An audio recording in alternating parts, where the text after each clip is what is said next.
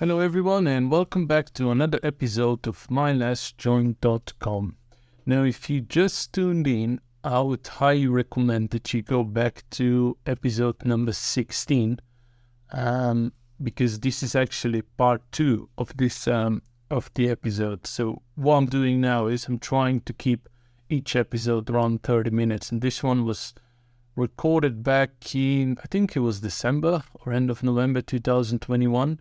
And the whole recording was around 1 hour, so I decided to split it in 2 parts and consequently make 2 episodes. So make sure you go back to part 1 and listen to that one first, and then listen to this one. That way it will make sense. Otherwise, you just start listening in the middle of our conversation.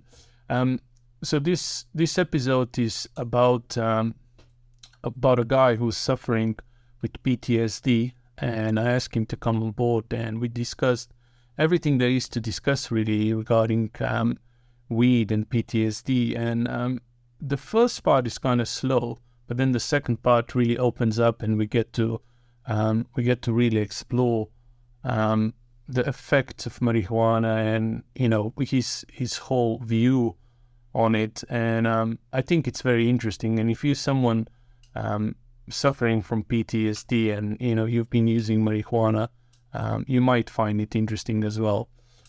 Anyways, I'll let you I'll stop talking now. I'll let you get on with the episode. As always, thank you for listening, and we'll see you at the end. Bye for now. So yeah, that was really it. And I would also say that when I've been in depressions sober, or not even sober, then this is the thing. I've gotten into other drugs, and I'd say cannabis has been the worst for my mental health. But whenever I've not smoked cannabis, and I've had a period without smoking, when I've had a depression come, I've had a setback come, I've had difficulties, I've found that it's been like a wave that's come and then it's gone, and then I can kind of return to normal and my life. Whereas when I've smoked, it's like it keeps me where I am, and if I'm in a bad place, it's going to keep me in that bad place. So a depression for me that might have lasted, like a wave, like, week or so, maybe you get over it, that then turns into like 2-3 months, and then you feel real bad because you didn't do anything, you didn't achieve anything in that time, so you beat yourself up. And then so you smoke more, so it's kind of insidious in that way. Right. So if I understand correct, the last thing you said, so this depression when it comes back, is that after you quit smoking, or is that when you were still smoking? Both. Okay. Right. I always got a little bit of flatness and stuff off whenever I stopped.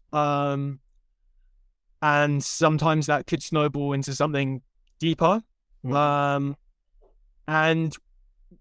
the depressions that would come while I was smoking would always come, the more I smoked and the longer I'd been smoking for, the worse that got. And it was often one of the reasons, I reached a point where I was like, I've got to stop this. This is, I'm not even enjoying this anymore. The depression would reach a point where even being high wasn't making me feel good, but because I was getting high, it then removed me being able to feel good on doing other things.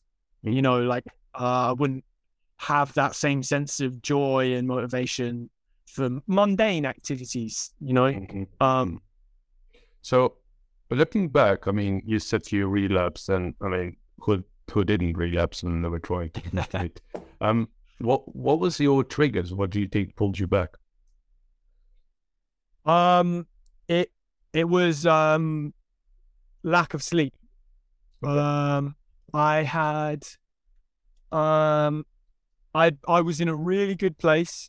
I'd done a lot of processing on my traumas, and I felt like I was letting go of so much in my life, and I'd stopped smoking for a chunk, and I just went through a period of insomnia, and that then led to my mood kind of getting a bit worse. You know, as you get more and more tired and you're not thinking straight, you're grumpier. And then it kind of just, you know, then I ended up smoking. But I will say that, you know, the way that it kind of came about was because, you know, I did still have it in the house. If I didn't have it in the house, it probably wouldn't have happened.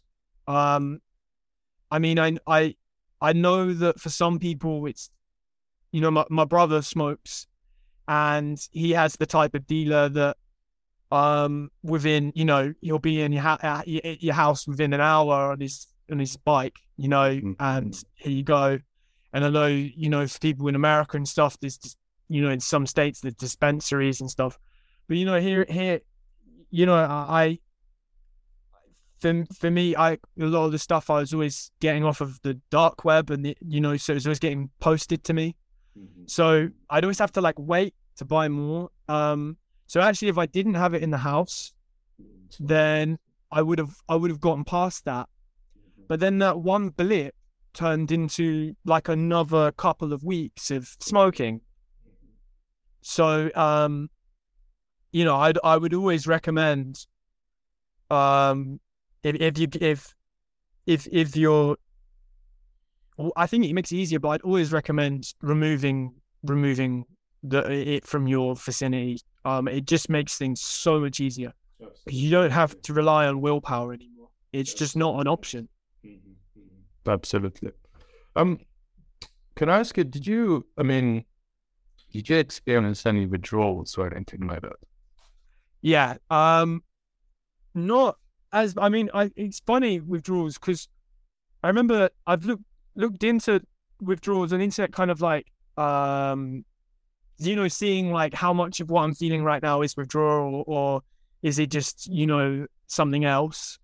And some people seem to get really, really bad withdrawals, and other people seem to swear that there's no such thing. Yeah. I found for me that the most common, the things that I experienced when withdrawing were a flat mood. Nothing seemed to make me feel good. I couldn't get into anything. If I watched a film, I'd get bored in like 2 minutes.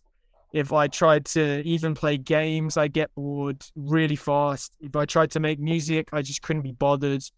So just a real flat, low motivation, low mood. Poor sleep. I definitely don't sleep as well when I'm stopping from smoking. And that seems to last a couple of weeks. It's not terrible, but I just sleep a few hours less a night, and it's not as restful. I used to get really vivid dreams when I stopped. I don't really get that so much. I didn't get this last couple times of stopping, but maybe that's because I'd gone from a big chunk to smoking for a few weeks to a big chunk. But certainly when I'd smoked for months on end and large amounts, I'd have really, really vivid dreams. Irritability. Funnily enough, I'd get more paranoia stopping than when I was smoking. Just a general feeling of like people on my side, people are maybe, you know, innocent comments mean more. Weird other kind of like kind of phobia like thinking. Like you know, I'd be a little more paranoid of cooking foods. I'd be like, did I wash that, or is this cooked through properly, or just way more. I mean, they're good things to be concerned about, but you know, I'd like stop eating my meal and I'd be like, wait a minute, is it, you know, and kind of freak out for a moment. And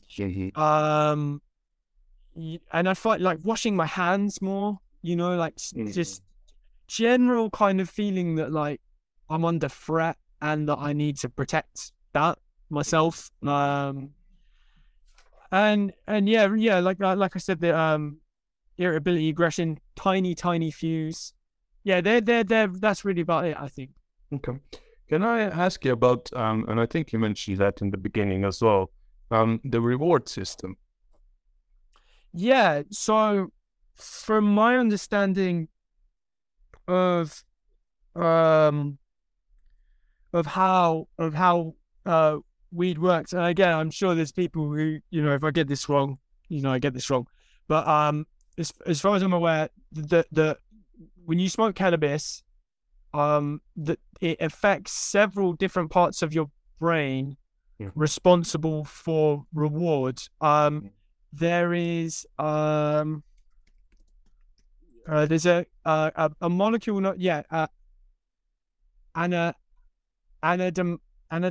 the bliss molecule, I know is released. And I also know that there's like dopamine's involved, but regardless of like the chemicals and what they do, the thing that I'm aware of with the reward system thing is that when you smoke weed, it activates the same parts of your brain that are released when you have a novel or a new experience. So for our ancestors, that would have been like finding a berry bush, right? They would have gotten a sense of joy and like, yeah, I found this berry bush, wicked. And the cannabis essentially kind of causes a release in those chemicals to kind of create that feeling. That's why you can be high and wash the dishes, and you're like, "Whoa, bubbles! This is how have I never enjoyed washing the dishes before?" But then the next day, even doing a task that you normally enjoy isn't as rewarding. And as far as I'm aware, it is to do with the down regulation of these chemicals. So whenever we like to be in a state of equilibrium, so our brains like to be in balance all the time. And when you're releasing large amounts of a substance of chemical, chemicals being released, your brain will turn down the sensitivity of those receptors to try and counterbalance. When you then take away the drug, in this case cannabis, your receptors are still down regulated, meaning that the normal stimulus from everyday life isn't going to cut it. So therefore nothing's interesting, nothing's novel, nothing feels new, it all feels flat, you can't get into things, everything's boring. Because your brain is literally flattened the receptor sites that are responsible for those feelings of, wow, isn't everything great? Or look at that, oh, that's cool. Sorry about that. So that's my understanding of how it affects the reward system and why, it's easy to get into the cycle of, everything's great when you smoke, everything's not as great after, so you keep smoking. Over time, life without weed sucks for a few weeks because you've got to go through that feeling of your brain kind of almost not coming back online, but those receptor sites becoming back to their default and sensitive again. But I personally always found it helpful to think of that as part of the healing. It's not like withdrawals. It's like your brain healing itself, for lack of a better word, getting back to its default. Your brain's going back to normal. And that's what the discomfort is. Very well said. Can I ask you, so going forward, what's the sort of plan or relationship, I would say, with weed? What's your plan? So, I would say that at this point in my life, I would say that there isn't really one. I mean, I don't not there isn't a plan, but there isn't a relationship. For a long time, I think I kind of thought, well, I'll have it around. Sometimes it's nice, and it would always be the case. The first I was found after a month of not smoking, or 6 months, or however long the gap, if it's a long enough gap, the first 3-4 days of smoking weed again was always great. I'd always really enjoy it. But I then just would not stop. And then I'd get back in the cycle, and then everything would be terrible. So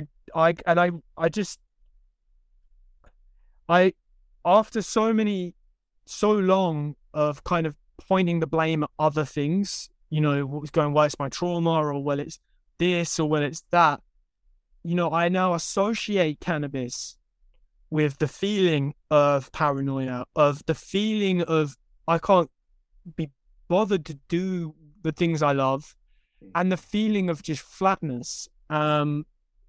It's now, I have a close friend of mine who's addicted to ketamine, and I one day saw him lick the plate that he'd just snorted the lines off of. And for anyone who's ever who's not snorted a drug, but ketamine in particular, I think that stuff tastes horrendous. And I realized why I thought it tasted horrendous. And he's there, like, literally licking the plate after he'd snorted a line, because he associated that taste as it goes up his nose and hits the back of his throat with the feeling of being on ketamine. I just associate it as a nasty taste. And I think that's the thing with cannabis now, is that my associations have changed. So I don't think of cannabis as that relaxing, getting into things, substance. I think of it as the negatives. I think of it as the constantly wanting more and more and more, the craving, the feeling like the only thing that's worthwhile is smoking, the having to stop, and then the depression afterwards, or the increased agitation. Sorry, my cat just walked on my piano. Yeah, so it's really a change of association. So I kind of don't care. It's just like it's gone from my life. And when I think about it in the same way of, like, you hear this with drinkers sometimes. Not all drinkers, plenty of drinkers carry on. But those who aren't casual alcoholics, a lot of people, they'll get maybe alcohol poisoning one time, and then they can no longer drink that drink that they got sick on. So, I remember my dad saying that in his 21st birthday, he got alcohol poisoning from whiskey. He, to this day, cannot drink whiskey. It just repulses him. And I think that I've spent enough time reflecting on what damage cannabis has done and done now to my life, and all of the ways my life could be better and easier if I didn't have this in my life. And I now associate it. So it's not like, this thing, man, I could just sit down and just spark one up. I'd love to just get into something. I now just think, man, if I smoked that, I'd feel so disappointed. Depending on the strain, I might feel agitated, paranoid, or I might get tripped out and into stuff. But I know that afterwards I'm going to feel paranoid and weird, and I'm not going to be myself. I'm going to all these negatives. So it's just like, it's kind of, I don't want to say it's easy, but the key thing, two things that had never been in place all the other times I'd stopped, that were in place now, were, one, I removed it from my immediate environment, so it was very inaccessible, difficult to get a hold of. So if you got dealers' numbers, delete them. If in my case, because I could get some off of people, because my main source was the dark web, it was even easier to do, because you just don't order more. Don't have it in the house. That was a big one that I'd never done before. And the other big one was really like reflection. Like, if you still love smoking weed, but you're kind of like navigating, I mean, if you're searching for stuff to do with stopping cannabis, then there's likely some ways in which you think it's bad. But if you're like still, like if someone's still in love with weed, they're not going to stop unless they want to. And I think that there's this in between where you kind of want to stop smoking weed because you do see that you're better without it. You do see you're sharper. You do see you got more memory. You do see you're more confident. But at the same time, you still enjoy it. You still crave it, want it. You love the feeling. You love how it makes you. You just love it. And for some people, it's even their identity. You know, they love the process of smoking a bong or rolling a joint. They love the memorabilia. They love the big weed symbol tapestry they got above their bed. You know, it's and so you've got to kind of remove a lot from your life. But I think really just reflecting deeply on it, really kind of looking at it as if you were looking at someone else's life and going, okay, well, what are the negatives? Like for me, I did a big pros and cons list. So I wrote all the reasons why weed is the best thing ever and you should keep smoking it. And I was really surprised to find I could only think of about three or four things. The negatives list was like 30, 40 things long. And once you get that mindset shift of, okay, well, you got 3 or 4 positives here, 30 negatives here, it starts to change how you view weed, which then I think makes it easier to not. And then in those moments of weakness, when you have had a bad day, something's gone wrong, you're triggered, not having it in the house, even just a delay of like, you know, it would take you a couple hours to get that. In that time, you could have a moment where you go, I just need to stop, and then not. And then tomorrow I'll feel better. And then, you know, and then the more times you go through that, but really with, you know, if I had it around me, there's a couple times, you know, when you feel low, you might smoke. And if you don't have it cemented in your head why you want to stop, and you still want to smoke, and you haven't really investigated the harm it's done to your life, then I wouldn't have stopped when I was a teenager. You know, it's too good. There's no reason. To me, the idea that I thought everyone should smoke weed, you know, I mean, so you have to kind of, so yeah, they're my two big things that were why I was able to quit this time. And I ask you, did you ever look into CBD? Because a lot of the interviews and some of the people I spoke with experiencing PTSD, they've mentioned CBD, and they mentioned sort of finding the right balance between the THC and CBD and mixing it. Sort of. I didn't find that. With that, my journey started with that, not with CBD itself, but I remember getting into looking at different strains, because in being in England, unless you know someone who's like, that's happened to me. Like, I've had friends who have grown weed and they're kind of like, oh, this is this strain and it's a strain they like. For the most part, if you're buying off of just, you know, a weed dealer who's just, you know, whoever, they're normally like, you know, they are very high THC, like sort of almost like council house grows, early harvest, quick to make money. And they do have very high levels of THC. So I thought, okay, if I go on the dark web, I can get any strain I want. I could, you know, delivered. I remember experimenting with hash, because I thought, well, if it's like Moroccan hash and stuff, you know, the way it's harvested is different. Probably got, you know, I remember a friend telling me for ages about how I had less THC and more CBD and all this stuff. And so I remember going for a period of smoking hash. And I remember going for a period of smoking higher CBD camet strains. And then I eventually ended up buying a liquid bottle, you know, where you put it under your tongue of CBD. Mm-hmm. And I found that it kind of worked. Like, I found that when I was actually high, if I was having an anxious time, or if I took CBD, it would even the high out. And I found that when I'd gone through a real heavy batch of smoking and then stopped, I found that it did help just even me out a little bit. But I definitely wouldn't say that like CBD on its own has ever really done much, or that I've ever really like noticed.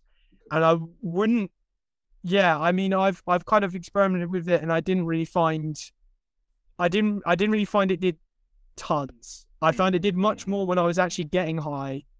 But it certainly didn't take away the negatives of cannabis. It literally just changed the feeling of my high. For me personally, in fact, I'd say I actually found way more benefit from magnesium. Like magnesium supplements. Most people are deficient, at least a little bit in magnesium, and you can take slightly higher doses than is recommended, like 600, 700 milligrams, which is too much. You wouldn't want to do that every day. But I found that way more effective for curbing anxiety and stuff, especially when I was stopping, than CBD ever did. Everyone's brain chemistry is different. Who knows? But yeah, for me personally, didn't really do much. Right. Well, listen, that was this was amazing. In respect to what you said earlier about the two things that you know now, I can just hear yourself talking. You sound very energetic about quitting and all that, and I think you pointed out a really big thing. I mean, a lot of people, what they do is when they want to quit is they list out all the things why they don't want to smoke with, but very few actually go to the source why you do want to smoke. And I think that's one of the most important things, because if you crush those beliefs, why I want to smoke in the first place, and realize that those are just, false beliefs that you're holding from the youth or, from the society, whatever, that sort of propels you much further on, because then you don't really need the fuel to smoke in the first place. And that was sort of my, that's why I wanted to sort of explore this with you, because I hear from a lot of people experiencing PTSD. Well, it helps my PTSD. There is nothing else. But hearing what you're saying now, it's interesting to sort of. Every time I interview someone, I learn so much, and like today, I learned so much more. So, brilliant. Yeah, no, I'm happy to have done this. I think it's anything to do with, that there is stuff to do with stopping smoking, that there are these communities popping up. I think, the awareness of this sort of stuff is really important, because, that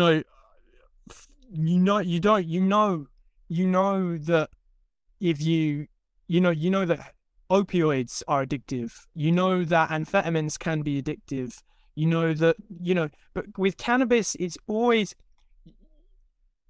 I've actually known more people with an addiction to cannabis. The only thing I'd say I've known more people do is, in general, it's been alcohol. And I think that's just an accessibility thing in societal, we've got a drinking culture. But I think that a lot of people get into that trap of thinking, well, yeah, it's a herb, it's a plant, it's not addictive. I can take it or leave it. And yeah, maybe in the beginning you could, but like if you're smoking every day and you can't really function without it. I'm a big believer in not doing that with anything. Like even like being reliant on something external is surely not a good thing. And yeah, no, I'm really glad to have done this. Just really appreciate you taking the time to get in touch with me, and yeah. Well, listen, like I said, this will be probably, I'm slowly releasing the first season, I would say, but this will probably go into the second season, which will come up sort of beginning of the January. But what I wanted to say, I hope this is not the last time I speak with you, because I can see you got brilliant brain, and I like to talk to people like you, because I learn a lot as well. And yeah, thanks so much for this again. And listen, I think I don't need to say anything in regards to you quitting, because I can see you already on the right path. But just go at it, and don't give up. But I think at this point you learn so much that you understand that, it doesn't work out, and the only way to do it is getting off it, right? Yeah, that's exactly right. Thank you for your kind words, and I'd be more than happy to speak with you again. Oh, I do. Listen, thanks so much for this, and we'll keep in touch. Yeah, brilliant. Take care. Cheers. Bye. Bye. Bye. Alrighty, everyone, that completes episode number 17. Now, first of all, I wanted to say a huge thank you to our anonymous interviewee. These 2 episodes actually wouldn't be possible without him. Thank you from the bottom of my heart, and your knowledge and insight is amazing, and we'll probably do this in the future, perhaps with some other speakers as well. And PTSD is definitely something I want to explore more in the future. So thank you again, kind sir. Now, I just wanted to briefly mention, I did sort of update the website. If you're completely new to here and you're thinking, what website are you talking about? The website my-join.com. So I kind of updated at the beginning of the week. So if you got a spare minute, just go on the website and let me know what you think. As always, we got socials. I've also have my mailbox. If you're someone that's got a great story, or if you're someone that doesn't agree with it, or if you're someone that, just wants to add a bit of a feedback, I'm always keen to hear it. So my mailbox is info@my-join.com. And yeah, if you don't mind, please press like, follow, subscribe. I don't know exactly what app or what wherever you are listening to that, but if you can just hit that like or follow or subscribe, it will help me a lot. It ranks the podcast higher up in the search results, and then consequently more people get to hear it. So yeah, thanks again for listening, and we'll see you in the next one. Over and out.